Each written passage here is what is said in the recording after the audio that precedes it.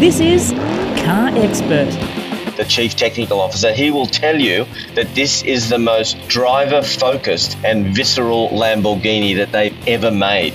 I think this is the feel-good, non-Ranger story that Ford Australia has needed for a really long time. It wants to sell 5-star cars in Australia, so whatever does come next will need to be different to this EK Cross in some way. I'm back. Hello, Tony Crawford. Mandy, how are you? I'm fabulous. After that journey of endless journey in the outback. Yeah, I'll tell you about that in a second. Hello, James Wong. Hello, welcome back, Mandy. Thank you very much, and thanks for everyone for filling in for me for the last couple of weeks. I did mention a number of weeks ago I was on a big journey to Lake Gardner at Speed Week in South Australia, and Dad and I went in my little old Volkswagen Beetle that we restored together. So it all sort of went swimmingly. We got up there absolutely fine. It took us 3 nights to get up there. We took our time and didn't see much at the Speed Week, unfortunately. We got there on the Monday, the day it was due to start, and the corrugated roads were so bad it took us 5 hours to drive about 100 kilometres. Oh, my God. We were just going so slow. And a 65-year-old car, you just don't want to, risk driving any faster. So, and by the time we got there, we missed 4 hours of racing. We watched an hour, and then the lake got damp and the vehicles were obviously bogging down. They had to move the track a mile down.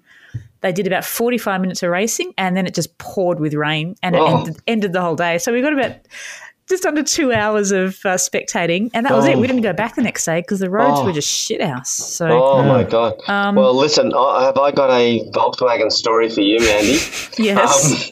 I was at a place in Germany, in Freiburg, called Mechatronic.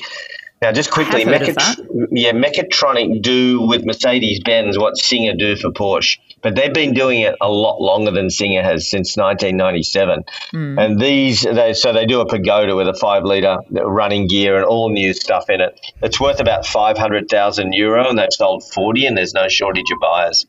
And they're doing a new project. I drove the Pagoda and I drove their new project, but in the corner of a warehouse, and I was not allowed to photograph this, was a reptile, not fluoro, but a beautiful Porsche-like green on this magnificently put together Beetle. And I believe it could do 0 to 100 in 4 seconds flat. And they wouldn't tell me anything else about it. And I kept looking, what is that, guys? And they look, I'm going to go back there because they're going to let me drive some more stuff. This Mechatronic also has one of the largest private car collections in Europe, about 600 cars. And it's one of the best curated collections. They've got like 3 CLK Mercedes GTRs, road cars. You barely can find one of these. They've got 3 of them, and the only dark blue one ever made. Stuff like that, and the Porsches were endless.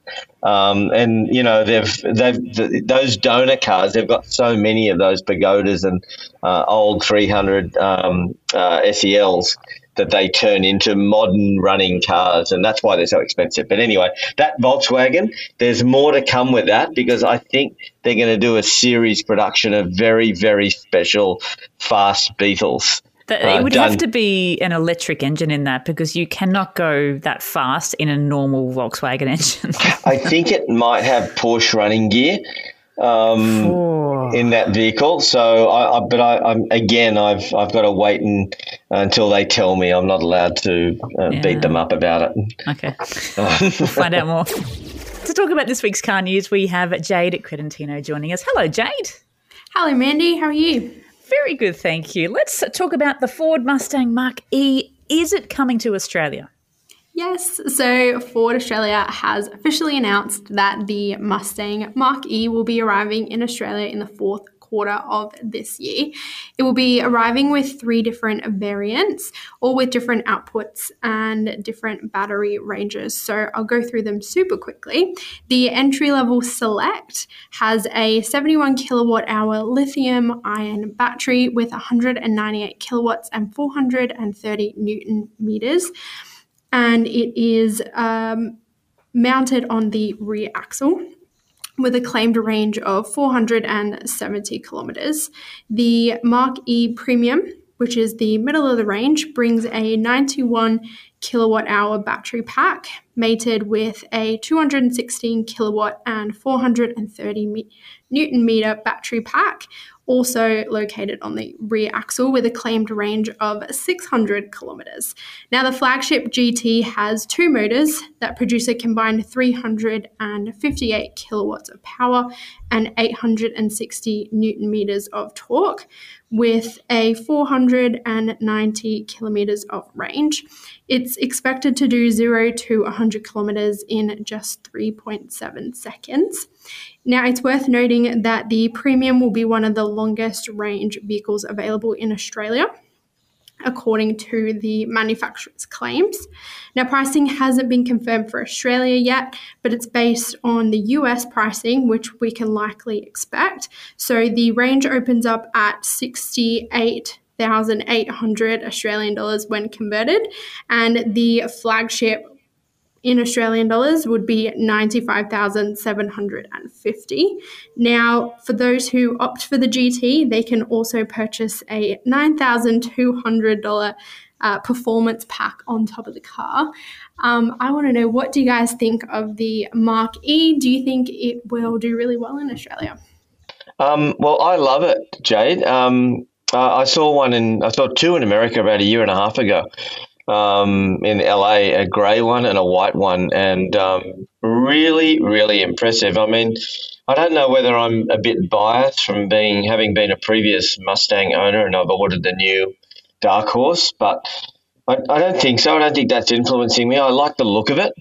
It's got a lot of kit, as Mustangs do in general in Australia, and if those prices come anywhere near what you're saying now, then it's going to be a pretty decent package as far as an electric SUV goes. And I don't know, that GT will obviously be quite expensive, I think, given that performance, because I mean 3.7 seconds is what the BMW i4 M50 will do, which is $125,000 four-door liftback.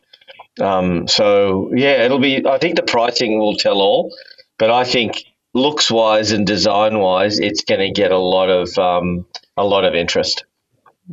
What do you reckon, Jawa?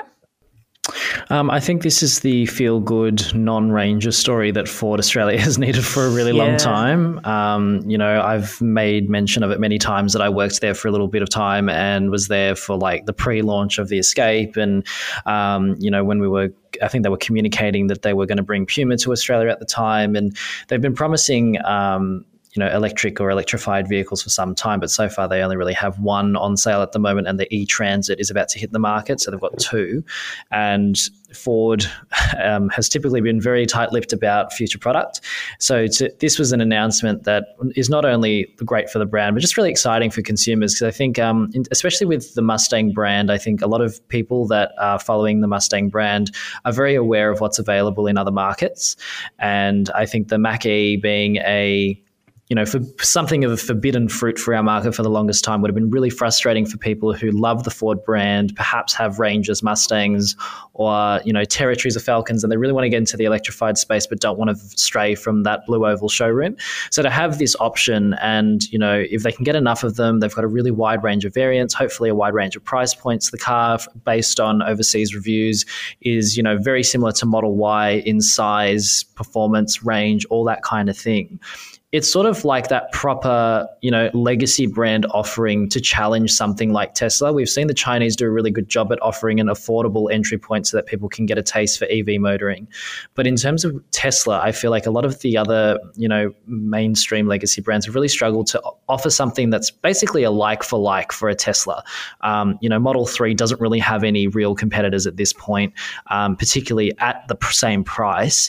And you look at Model Y as well, and, you get some of the luxury brands that have equivalently size SUVs, but, the Mach-E being on a dedicated architecture and, similar shape and size and everything, this is going to be a really good, case study for the market to see how some of the other brands can deal with competing with Tesla at their own game. So I'm really excited to see it come here. I'm really excited to drive it. I hope that Ford Australia gets a good amount of supply to do some decent volume, because if the Mustang Coupe is anything to go by, I think we're going to start seeing a lot of these on the road. You might start seeing people posting photos of a Mustang V8 in the garage right next to a Mach-E, and they've got a pony. They've got ponies in their stable. So very good news, and keen to see them on the road. Yeah, well, some other cars I'm really keen to see on the roads too are the new Volkswagen EV hatches and SUV range.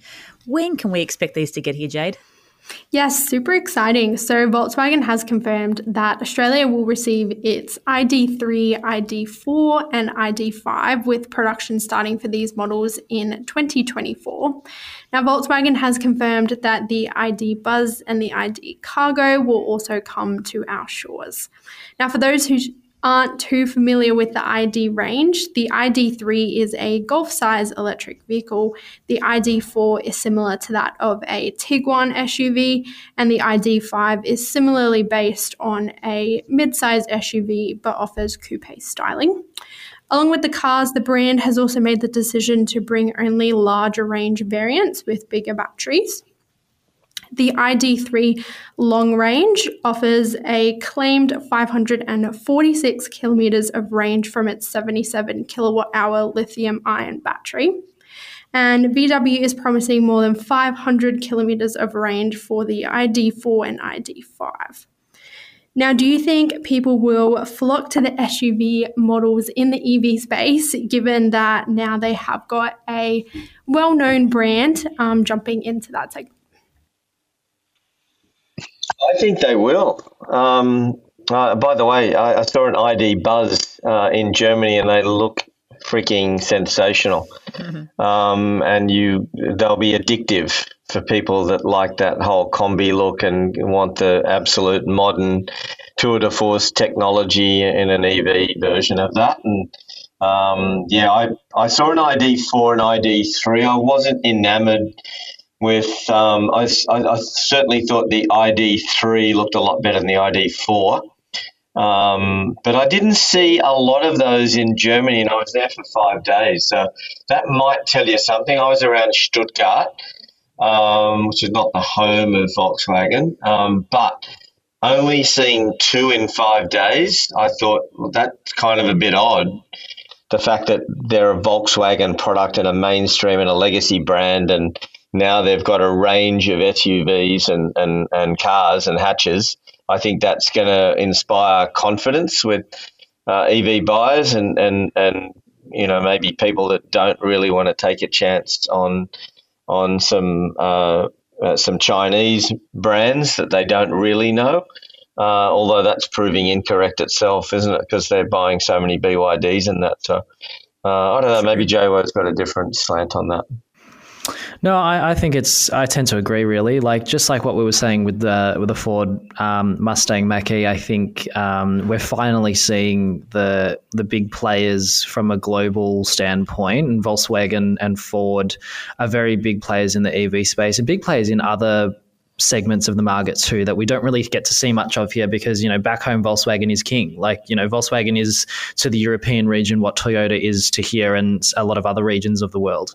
And so, they have such a diverse, dense range of vehicles that they offer. And, I went to Europe very briefly last year, and, in the UK, every second car was an ID3 or an ID4. And it was the first time I'd ever seen them. And, they definitely look a little bit different. But like what everyone else has already said, that there is correlations between the ID range and existing models that I think, again, Volkswagen owners in Australia in particular have been very, very limited in their electrified options. Volkswagen doesn't offer mild hybrid versions of cars that it has here that it offers overseas. We don't get the plug-in hybrids available in other markets, though that might start to change soon once they bring the Touareg and potentially new versions of the Volkswagen Golf and Tiguan that are meant to have plug-in hybrid versions in the next year or so. But a lot of people will be like, okay, what can I buy? And if they want to stay within the group, they have to look at an Audi e-tron. which is old and, doesn't have great range and whatever. They don't even have the Q4 e-tron here. So it's just another example of, a really big opportunity for one of the big industry players to really have a crack at challenging Tesla, because in terms of the EV market, I think Tesla is widely regarded as the benchmark and the leader, and the sales show that, objectively its products are reviewed very well. And, while there have been some mixed comments from, say, ID3 and ID4 in other markets, we're going to launch with the updated ID3 that has quite a few revisions to make it nicer inside, but it's drive better tech integration that have been key complaints of the current one. And the ID4, it's a form factor that people want, a mid-size SUV that, again, is like a Model Y or Mach-E in size. It's like a Tiguan. People want a Tiguan that's electrified. They can't get one here at the moment, so that's going to be their first option.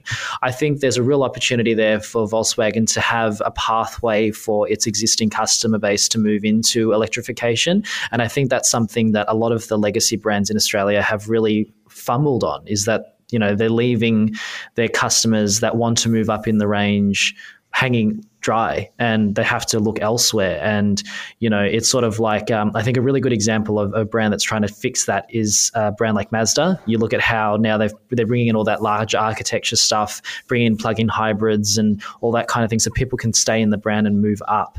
Because I think a lot of people nowadays, they like to stick to the brands and stuff that they know, because they want it to be easy and familiar. So I think there's a real opportunity there. And I just hope that, like with the comments I made earlier about Ford, supply cannot be an issue the way that it is at the moment. And perhaps that's why Volkswagen has waited till now to introduce these vehicles, because they need to be able to supply market demand. Cupra Born, obviously launching in a month or so, is going to be a really good test bed for them as well. They've sold about 500 or 600 of them already. So hopefully with a more brand recognition like Volkswagen, we'll see their volume in the thousands for these battery electric cars.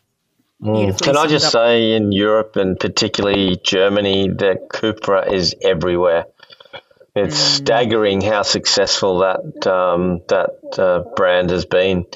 And I got to say, I don't know about you guys, but that Cupra Born is one of the best looking things I've seen on the road as far as an EV goes. Yeah. It's absolutely sensational. I think what you get with that brand is you get something a little edgy and I've called it before, there's been some influence from Lamborghini with that brand, with the sharp edges and the cool logos and the bronze accents. It's just something a bit more special than, its parent company. And I think people are really resonating with that brand. But anyway, it's just something I was very noticeable seeing so many Cupras on the road.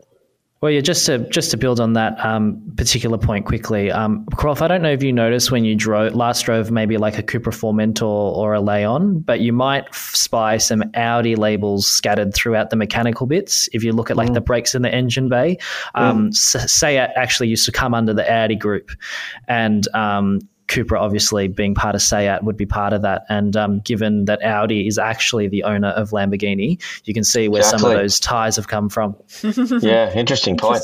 Yeah. Well, speaking of Lamborghini, we're going to stick with Lambo. We've got a new hybrid V12 flagship, Jade. This looks pretty mean. Yeah, so Lamborghini has revealed the hybrid V12 successor to its Aventador. Now, I'm going to try really hard and pronounce this correctly. And Crawford, I know you're here, so I know you're going to correct me. So the Revuelto, did I say it right? That's pretty good. Sounds about right. It's pronounced Revuelto, so they say it really fast, Revuelto. Like a pro. Very good job. Very good job, Jade.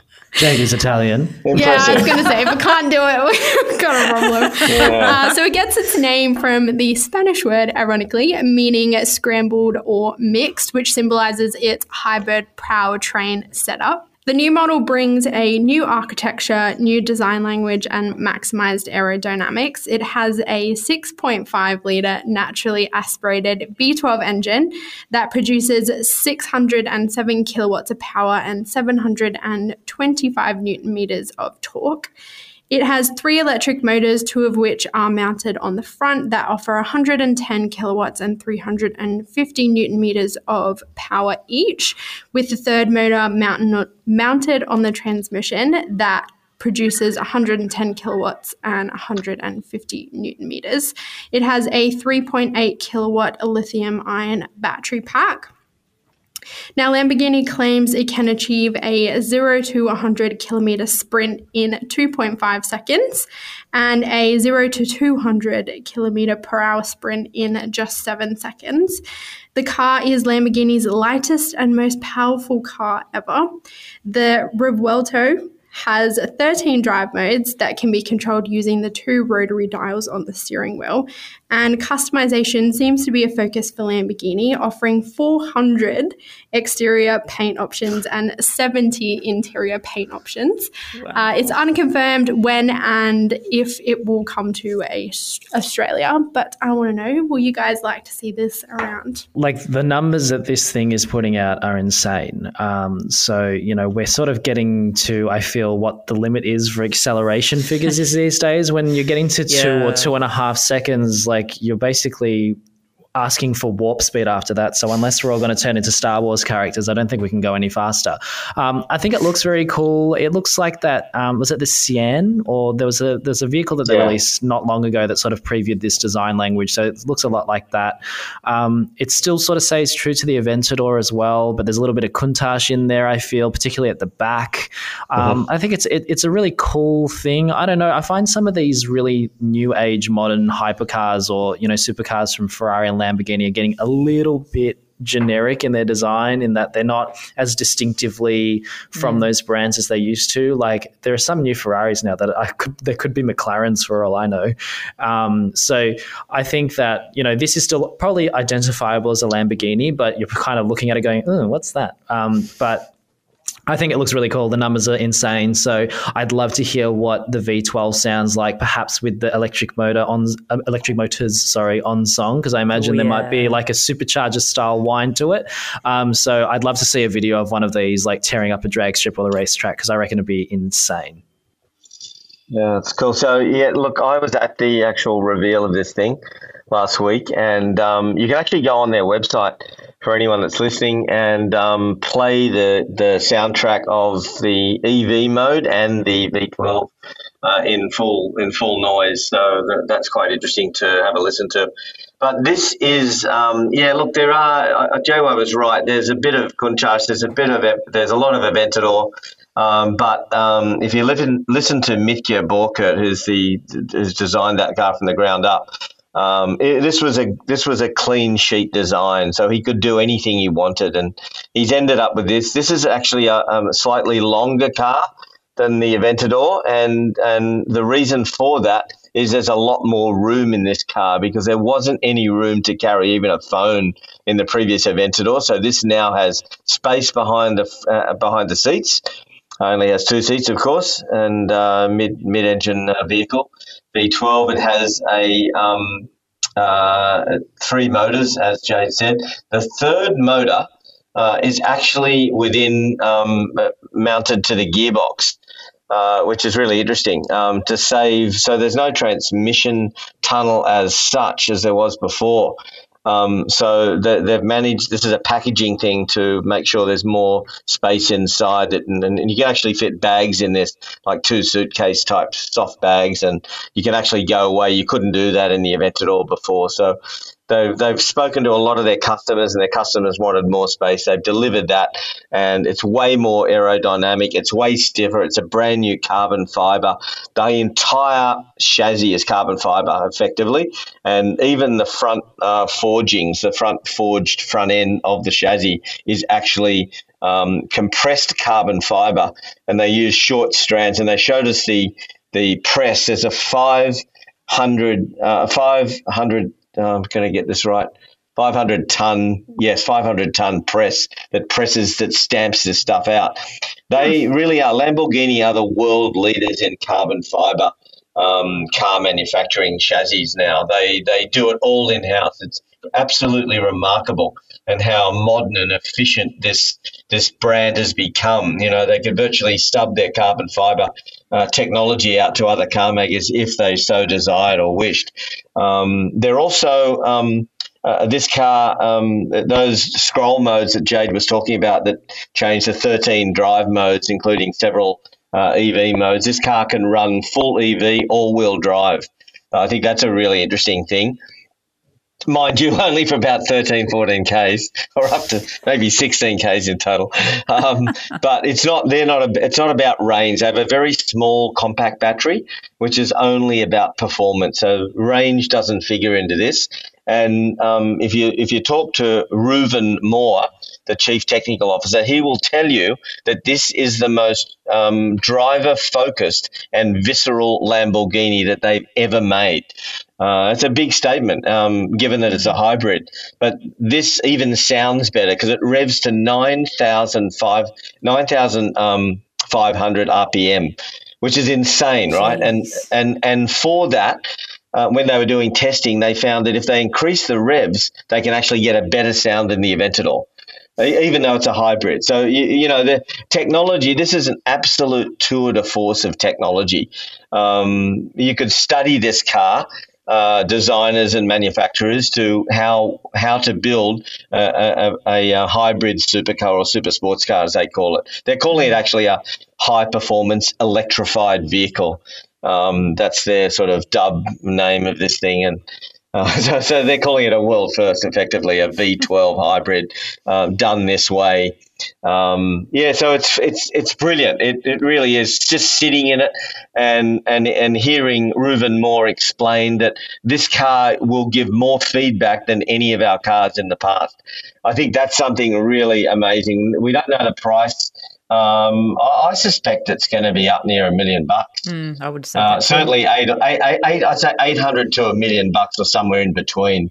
And you know what? I don't think there's going to be any shortage of buyers for this vehicle. In fact, he told me, the CEO, Stefan Winkelmann, that they were sold out for 2 years already, and that's before anyone had actually seen the car. That gives you some idea of how successful Lamborghini are at the moment. In 2022, they sold 9,230 cars, and you're probably talking an average price of about 400 plus. So you can imagine, how well this company is doing, and it's only a very small, effectively an offshoot of Audi. And yet they are creating technology that's never been done before in this segment. And I think they can be very, very proud of what they're doing, these guys. And it is, JWO, very Lamborghini when you get up to it. There's no mistaking this for any other brand. Even inside, Mitya was telling us that there's some alien type of designs in this vehicle up at the front of the dash that is completely been designed from an alien influence. And he actually showed us he said, well, to give you an idea, folks, of what the next generation Lamborghini will be, there was a Revuelto sitting there, and then a spaceship on the other side, it's quite a funny take on things. But he's really influenced by very alien-fied stuff, and even in his motorcycle design has gone into this car because he loves Ducatis. So it's the whole company is just full of very passionate people in performance cars, and a V12 hybrid that can do. By the way, Jay, that it can actually do 0 to 200 in under 7 seconds. So, better than 7 seconds. So we'll wait and see what that is. But I think for a car this big, and of course rear wheel steer makes a massive difference when you've got a large car. You can actually turn into big, underground car parks and navigate yourself perfectly easily in a large car as long as you've got rear wheel steer. We did that with Bentley a couple of years ago in Monaco, which has the world's tightest streets, and you're driving this giant sedan around tight hairpins, and it's just no problem at all. So, fascinating product, and one of the world's fastest cars with a naturally aspirated engine, of course. I mean, you've got Tesla Play that can do 0 to 100 in something like 1.9. I mean, they're just insanity, really. But this is, this is sort of getting the best of both worlds, a foot in the electrified world and very firmly planted in one of the best sounding engines of all time. Beautifully summed up. Okay, we're going to go from some really exciting news to some very sad news. I'm sure a lot of people have already known about this news, though. But Kia Stinger, you can no longer buy a new model, Jade. Yeah, that's right. So Kia Australia has come out and said that they are no longer taking new orders on the Stinger as production begins to wind down in Korea. Kia Australia told Car Expert that it will be focusing on filling its back orders prior to the end of production. Kia confirmed in December last year that it will cease production of the Kia Stinger in 2023. A few selected markets will have access to one of 1,000 Tribute Edition models to send off the former flagship. Australia, unfortunately, does not make the cut. Australia sold 2,242 Stingers last year, with the brand saying that 90% of customers opted for the top spec GT model. Now, once the Stinger ceases, it will pass the baton over to the all-electric EV6. Bit of a controversial question, but do you guys think that internal combustion engine performance vehicles are exiting the market at a rapid pace, or do you think we'll still see them for quite a while? I think that's really interesting, Jade. It feels like they're exiting in some cases at a rapid pace, but then you've got the Mustang launching the Dark Horse as of deliveries won't start till Q1 24. So it's a like in one hand they are, and on the other hand you got people introducing naturally aspirated V8s in a year's time. So it's a strange one. But it does feel like that if you're looking to buy a naturally aspirated performance car now, it's probably going to be a bit of a historical piece, and you're going to be you're looking at it as a bit of a collector's item, I think, because even Lamborghini, as up to 2030, you're not going to be able to. Everything will be electrified by 2025, and then they'll go full EV. So, look, I think a lot of OEMs are doing and thinking about the same thing. So it does feel a bit old school if you were not going for a performance EV. Interesting. Joe?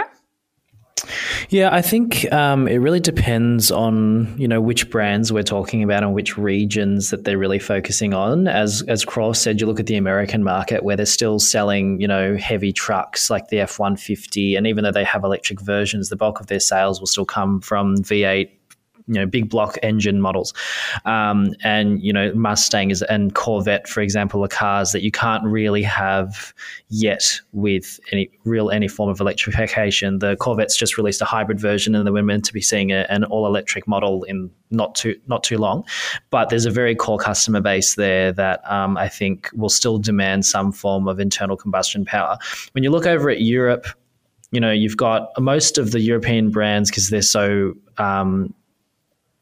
under pressure by the European Union at the moment. You're just going to see them introduce electrification in different ways at different stages. You look at like Volkswagen's just going all EV by, I don't know, it's like 2028 or something like that.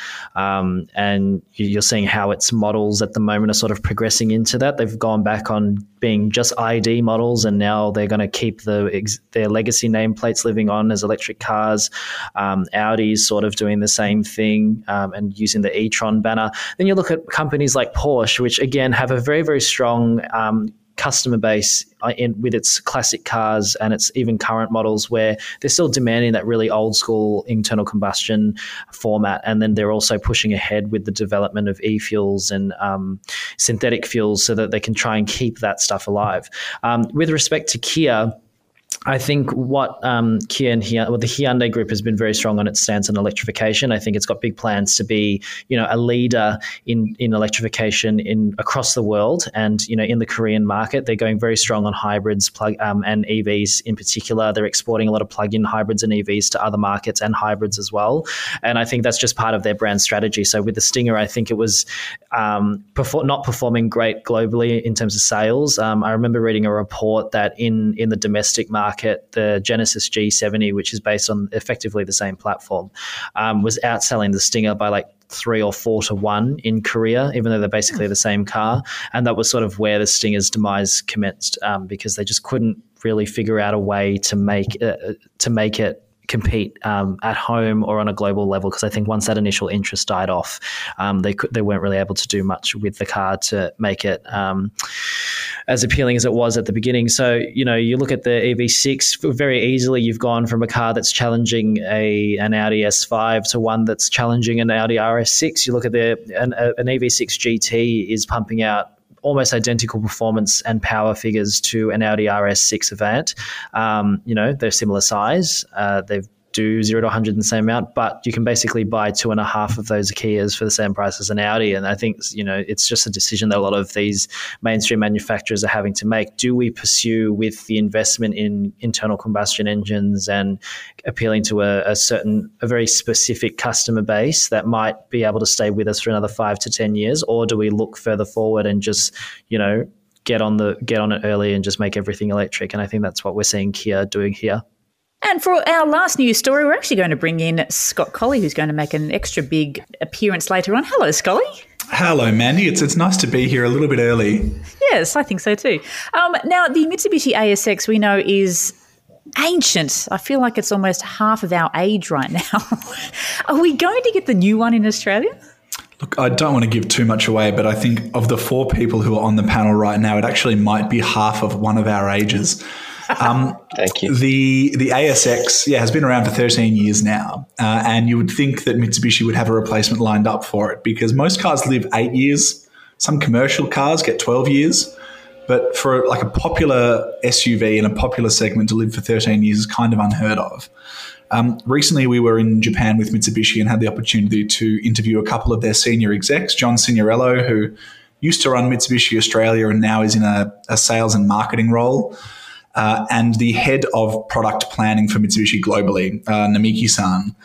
And one of the big questions was, what the hell is happening with the ASX? And the answer was, look, we have some ideas. Namiki-san confirmed there could be, and could be as a quote, a replacement for the ASX because it can't live forever. But he also sort of said that they haven't actually locked in what it'll look like yet. The 2 options Mitsubishi has are to go with the XFC concept, which was a Southeast Asian market car that looks perfect for Australia as well. It's not been revealed in production form yet, but it's the right size, but looks much higher tech than the ASX. But if that was going to come to Australia, it would need to be updated significantly with structural changes more than likely and engine changes as well, because Australia's emissions and crash rules are very different to those in markets like Thailand.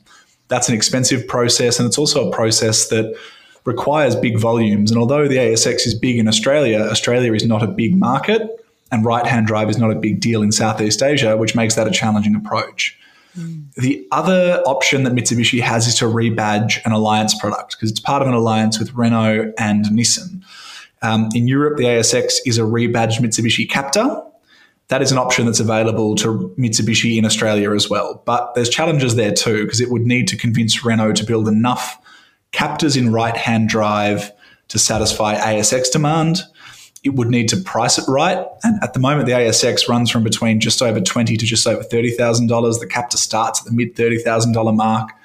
And Mitsubishi would also need to move on from what was not a great situation with the Express, which was a rebadged Renault that was sold in Australia and was absolutely whacked by ANCAP, got a 0-star rating. It sold okay, but it was never all that strong. That was its last rebadging effort locally. So it would need to sort of, I suppose, put that to the side and commit to taking on rebadging again in a way that maybe it might not be willing to. One of those options is the most likely. And Mitsubishi, having told us there only could be a replacement and told us there's no sort of plan locked in for it yet, also said it doesn't expect for there to be a gap between the current car and whatever replaces it. So that would suggest that the current ASX has a little bit of life left in it yet, 1 or 2 more years maybe. Beyond that, we don't really know what's going to happen, but it's a bit of a curious one because it is such a significant car for Australia. But with Mitsubishi's renewed focus on Southeast Asia and developing markets, all of a sudden we're not as much of a priority, and that means that the ASX as we know it lives on. What about, could another option be just forget about the ASX altogether and have the Eclipse Cross as almost like its replacement? It definitely could be an option. Mitsubishi's problem with that, though, is volume. In Australia, the ASX is the brand's 3rd best-selling car. It was about 15% of its sales last year, and it was a big deal, basically, for Mitsubishi. Its Triton Outlander ASX the ASX sells in roughly double the numbers the Eclipse Cross does. So yes, Mitsubishi definitely could get rid of the ASX, but it'd be cutting out one of its best sellers. And I suppose it's challenging because Mitsubishi has said also that it wants to have an attractive range in Australia. That was a quote, the attractive bit. And having an attractive range means having a small SUV. All of the big brands in Australia do, and it's one of the most competitive segments. So yes, it could cut the ASX and maybe elevate the Eclipse Cross to that role, bring in a cheaper one, shuffle the way the range is lined up. I'm not sure exactly how it would look, but it risks losing significant volume doing it. And whether or not it's willing to do that is not quite clear. What about you guys? What do you think about the future of the ASX? I'll tell you what, though, in the most recent sales data, they're very closely aligned in terms of numbers and volume share, which is interesting. So maybe Eclipse Cross is coming up and ASX is plateauing. I don't know. But 7.4 and 7.5% volume share, respectively. So pretty close. Yeah. Pretty close. All right, that wraps up this week's car news. Scully, we'll have you on a little bit later on, but thank you so much, Jade. Ciao, Mandy. See you later. Now, if you've ever had the chance of meeting Scott Colley, you would know his height is as big as his heart. And that's why I find it strange for me to be saying Scott Colley drove a tiny Japanese K car. Hello, Scully. Hello, Mandy. That was quite the introduction. It could have gone south, that introduction. So I suppose I got to ask, did you actually fit in the Mitsubishi EKX EV? I actually did. The EKX or EK Cross, depending on who you ask, is a tiny little Japanese K car. It's 200 mil shorter than a Kia Picanto, and it's a little bit narrower as well. But inside it has quite a lot of space. Up front, I fit okay. I fit okay in the back seats, which was really surprising. And there's a photo that I've got on my phone of me sitting in the boot as well. If you ever needed to carry someone who's 2 meters tall in the boot of an EK Cross, you can do it. I suppose it's down to that boxy design, isn't it? Because it's not really sleek. It is. So K cars are a Japanese class of car that were introduced after World War II, and they've been evolved a bit since then. But essentially they're designed to be small and affordable because after the war people didn't have a lot of money and Japanese cities tend to be quite small. The EK Cross is an example of one of the more popular formulas, which is kind of a boxy car with the wheels pushed all the way to the edges. And that's so that you can still get an affordable car at an affordable tax rate, but fit as much as possible into it. It's like a little van on wheels, essentially. It's got a very upright front end and a very upright rear and a very tall roof. It really is surprising how much you could pack in there. Was it just as fun to drive? Because it sort of looks it. Look, our drive time was limited, unfortunately. The reason that Mitsubishi, when we were in Japan, put this car up for us to drive was because it sort of thinks that there's going to be a market for affordable electric vehicles going forward. Think of it as like the Tesla owner's second car. And the EK Cross in Japan has a starting price around $30,000. The car we drove was more highly spec'd. It's a $35,000 car. But it wants to investigate essentially whether something like this in the future could work locally. We drove for about 15, 20 minutes on Tokyo roads. It was a very short drive, but what we did learn was even though it is small, the EK Cross in going from petrol to electric packs a bit of a punch. It's got 47 kilowatts, which is the power limit for a K car, but it's got 195 Newton meters and it only weighs about a ton. So when you put your foot down off the mark, it actually gets up and going okay. It's got a 20 kilowatt hour battery pack, which is good for 180 kilometers of range. In the real world, you'll see closer to 120 based on the trip computer in the car we had. And that battery pack and motor is shared with the Mitsubishi Outlander plug-in hybrid. So the tech underneath it all exists elsewhere in the Mitsubishi world. And because of that, it feels pretty normal to drive. It gets off the mark nicely. You've got incredible vision out because the windows are so tall and flat and the thing's just a box on wheels essentially. And when you put your foot down, compared to I've driven a couple of other K cars and they have to work really hard because they all have 660cc engines. This thing feels quite effortless. It's effortless off the mark. It doesn't feel as comfortable at higher speeds. We got up to about 60 or 70 Ks an hour and at that speed, it started to feel a little bit like the tall, skinny box it is. It's on tiny little tires. It's got 15-inch wheels and the tires are much smaller than pretty much anything else you get in Australia. And it doesn't feel all that comfortable at higher speeds. I can imagine if you were driving it on an Australian highway and someone in, I don't know, say a Ram 1500 blasted past you after tailgating you for a little while on the highway, you'd feel a little bit uncomfortable. But Mitsubishi, when it was talking about this car, sort of said that maybe down the track, if it were to introduce something like this, it'd look at it as a different class of car entirely to the other EVs on sale in Australia. And maybe it'd be a speed limited thing aimed at inner city people as opposed to a car designed to go on the highway as well. Scott, could it suffice as a studio apartment on wheels? Could you I don't know that it could quite suffice as a studio apartment on wheels, unfortunately. We've seen some really interesting concepts from Japanese car makers with these K cars. We've seen, I think it was Hondas aimed at carrying dogs and all sorts of crazy stuff. This is a bit more conventional than that. It has up front an interior that looks a little bit like it's from the Outlander. In the back, it's got quite a lot of space, and the seats do fold flat. But, Croft, even at your diminutive height, I think you'd struggle to lie down comfortably in there. I was only thinking of affordable housing. It'd still cost you $1.5 million in Sydney, unfortunately. Scully, if it did come to Australia, what price would you put on it? I think this is the challenge Mitsubishi and other brands trying to bring affordable electric cars into Australia face, because at $35,000, which is what the top spec car, and that's what it would need to be in Australia, the base car doesn't come with an infotainment system or anything like that.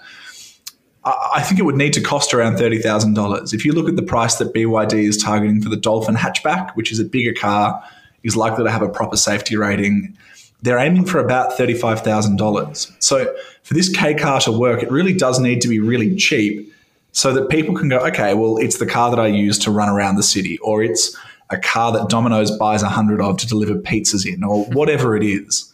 I think at the moment its scope is too limited, and it doesn't fit in on Australian roads well enough to justify a $35,000 price tag. Scott, being a K car, I believe that they're subject to slightly different standards, especially when you consider exporting it to other markets like Australia. What kind of things is the EK Cross lacking or need work on in order to meet those sort of requirements?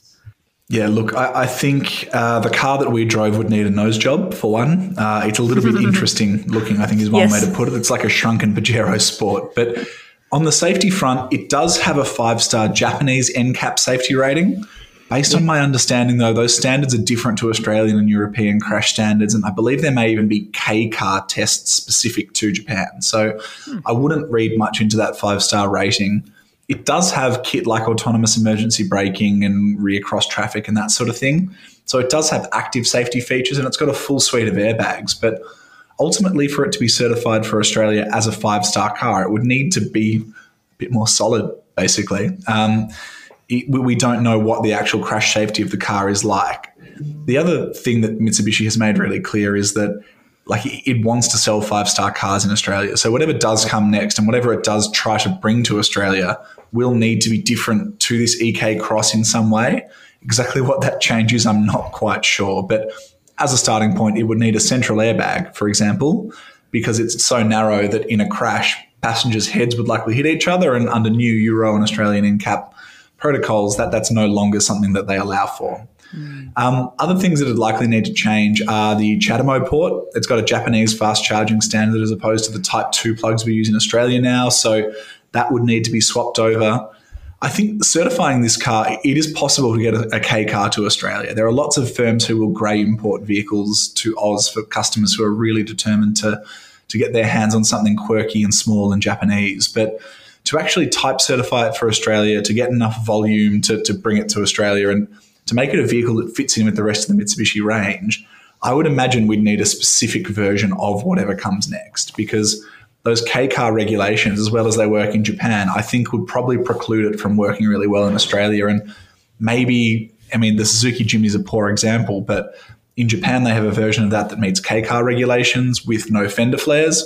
They then sell a version in Australia with different equipment and fender flares on it that's slightly wider because it doesn't need to meet those restrictions. So I would imagine if it is to be sold in Australia, we'd need to know from before the car was being developed. We'd need our own version, and to justify that you need volume, and whether or not we have the volume is a different question again. But it is interesting to see Mitsubishi looking at vehicles like the EK Cross. It's also talked about looking at the Delica, which is a high-riding all-wheel drive van that's sort of a little bit smaller than a Volkswagen Caddy. It's got a decent ground clearance, got all-wheel drive and a diesel engine and 8 seats. It's clear Mitsubishi head office is looking at some alternative ways to tap into its customer base in Australia who previously might have owned Delicas or Challengers or Pajeros and want something a little bit different. Whether or not that comes to fruition isn't quite clear. Is the Delica sold as a factory product in the US? Or not? No, so the Delica doesn't go to the US. Mitsubishi's been out of the US for a little while, I think, but it's still sold in Japan. Underneath, it's based on the Lancer, so it's a 16, 17-year-old platform. There is a new MPV coming in Mitsubishi's 5-year plan. They're going to do a hybrid version of it as well. And it's likely to be a successor to the Delica, which is what Mitsubishi has said it would bring to Australia if it decides to bring that car. But yeah, it would have to come out of Japan or Thailand because in Southeast Asia, minivans like the Delica are very popular. And I think Mitsubishi is very aware of the fact it used to sell the L300 Express, which was kind of like a Delica in Australia. It's very aware of the fact that there is a grey import market for it, and maybe it could tap into that in the future. Bit of a cult thing, I think, the is a Delica. little less clear. Their talk about the Delica was, we're considering it. We want to understand the market. The EK was, here's a high-minded idea we have. Let's see if it might work in Australia, which is a bit of a different thought process. You wonder if, not on the K car thing, but in terms of really affordable small cars, whether MG3, which is going to have a new gen after 25, whether that will go EV or not and present a very affordable EV option to a K car. It would be very interesting to see. And already we're seeing that although you can't get one for 15 grand drive away like you can a petrol M3, you can get a fair bit of car for your money with an electric vehicle now. I mean, the BYD Atto 3 is about 50 grand. The ZSEV's around there for about 45 grand. You can get yourself a GWM or a hatch. And the BYD Dolphin, when it arrives in Australia, is likely to be cheaper again. So we're seeing the market move that way. By the time this podcast goes live, hopefully we'll have MG4 pricing as well. I do wonder, though, and the challenge that these car makers have with electric vehicles is raw material costs. When everyone was forecasting the rise of EVs and how quickly they'd take over the world, it was expected that because of the scale of battery production we were going to have, it would get cheaper to make lithium-ion batteries and that'd drag the costs down. But on the back of COVID, among other factors, raw material costs are rising and it doesn't look like that's going to change anytime soon, which means that as much as I love the idea of a cheap MG3 EV, I still think there's a ceiling or a floor, depending on which way you look at it, on how cheap an electric car can be right now. Yeah. And I don't know that it's going to be, around that 30 grand mark or less again when it does come out. I could be completely wrong on that, but just everything we're seeing and hearing about the supply chain means that we're still a little while away, I think, from an electric car that can match the MG3 for price. Not to be a doomsday proponent, but a lot of shipping lines now are refusing to carry electric vehicles for the catastrophic fire risk that you can't put the fire out once it catches. And I noticed there was a story going around last night that one of the largest shipping lines is now refusing to ship electric vehicles, which is really interesting.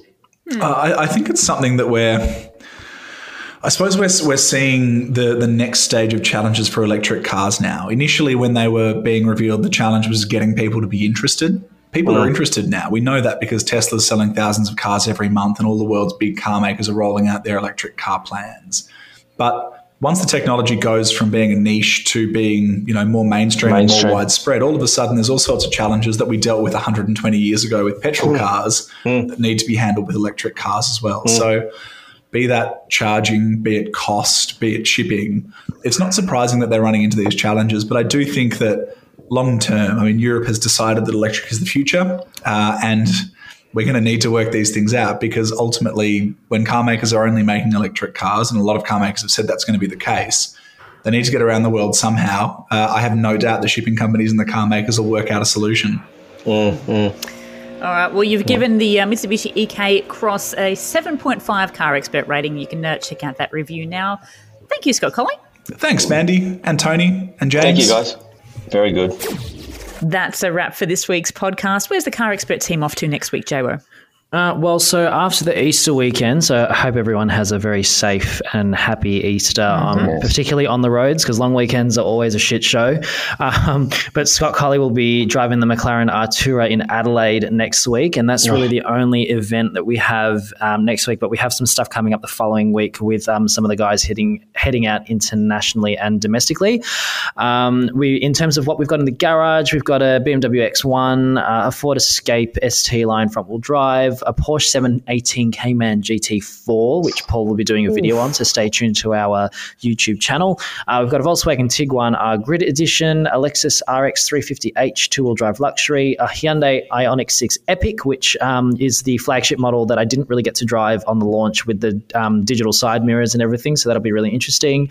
A Kia Seltos GT line 1.6 turbo all-wheel drive, so that runs out the Melbourne garage.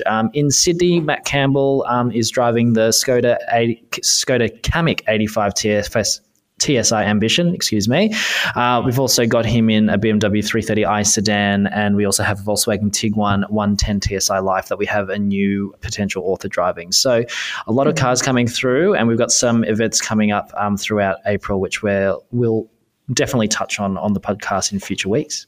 Yeah, for sure. Well, as Jo said, stay safe over the Easter weekend, and we will be back next week. Tony Crawford and James Wong, thank you so much. Thanks heaps, Mandy. Thanks, Mandy.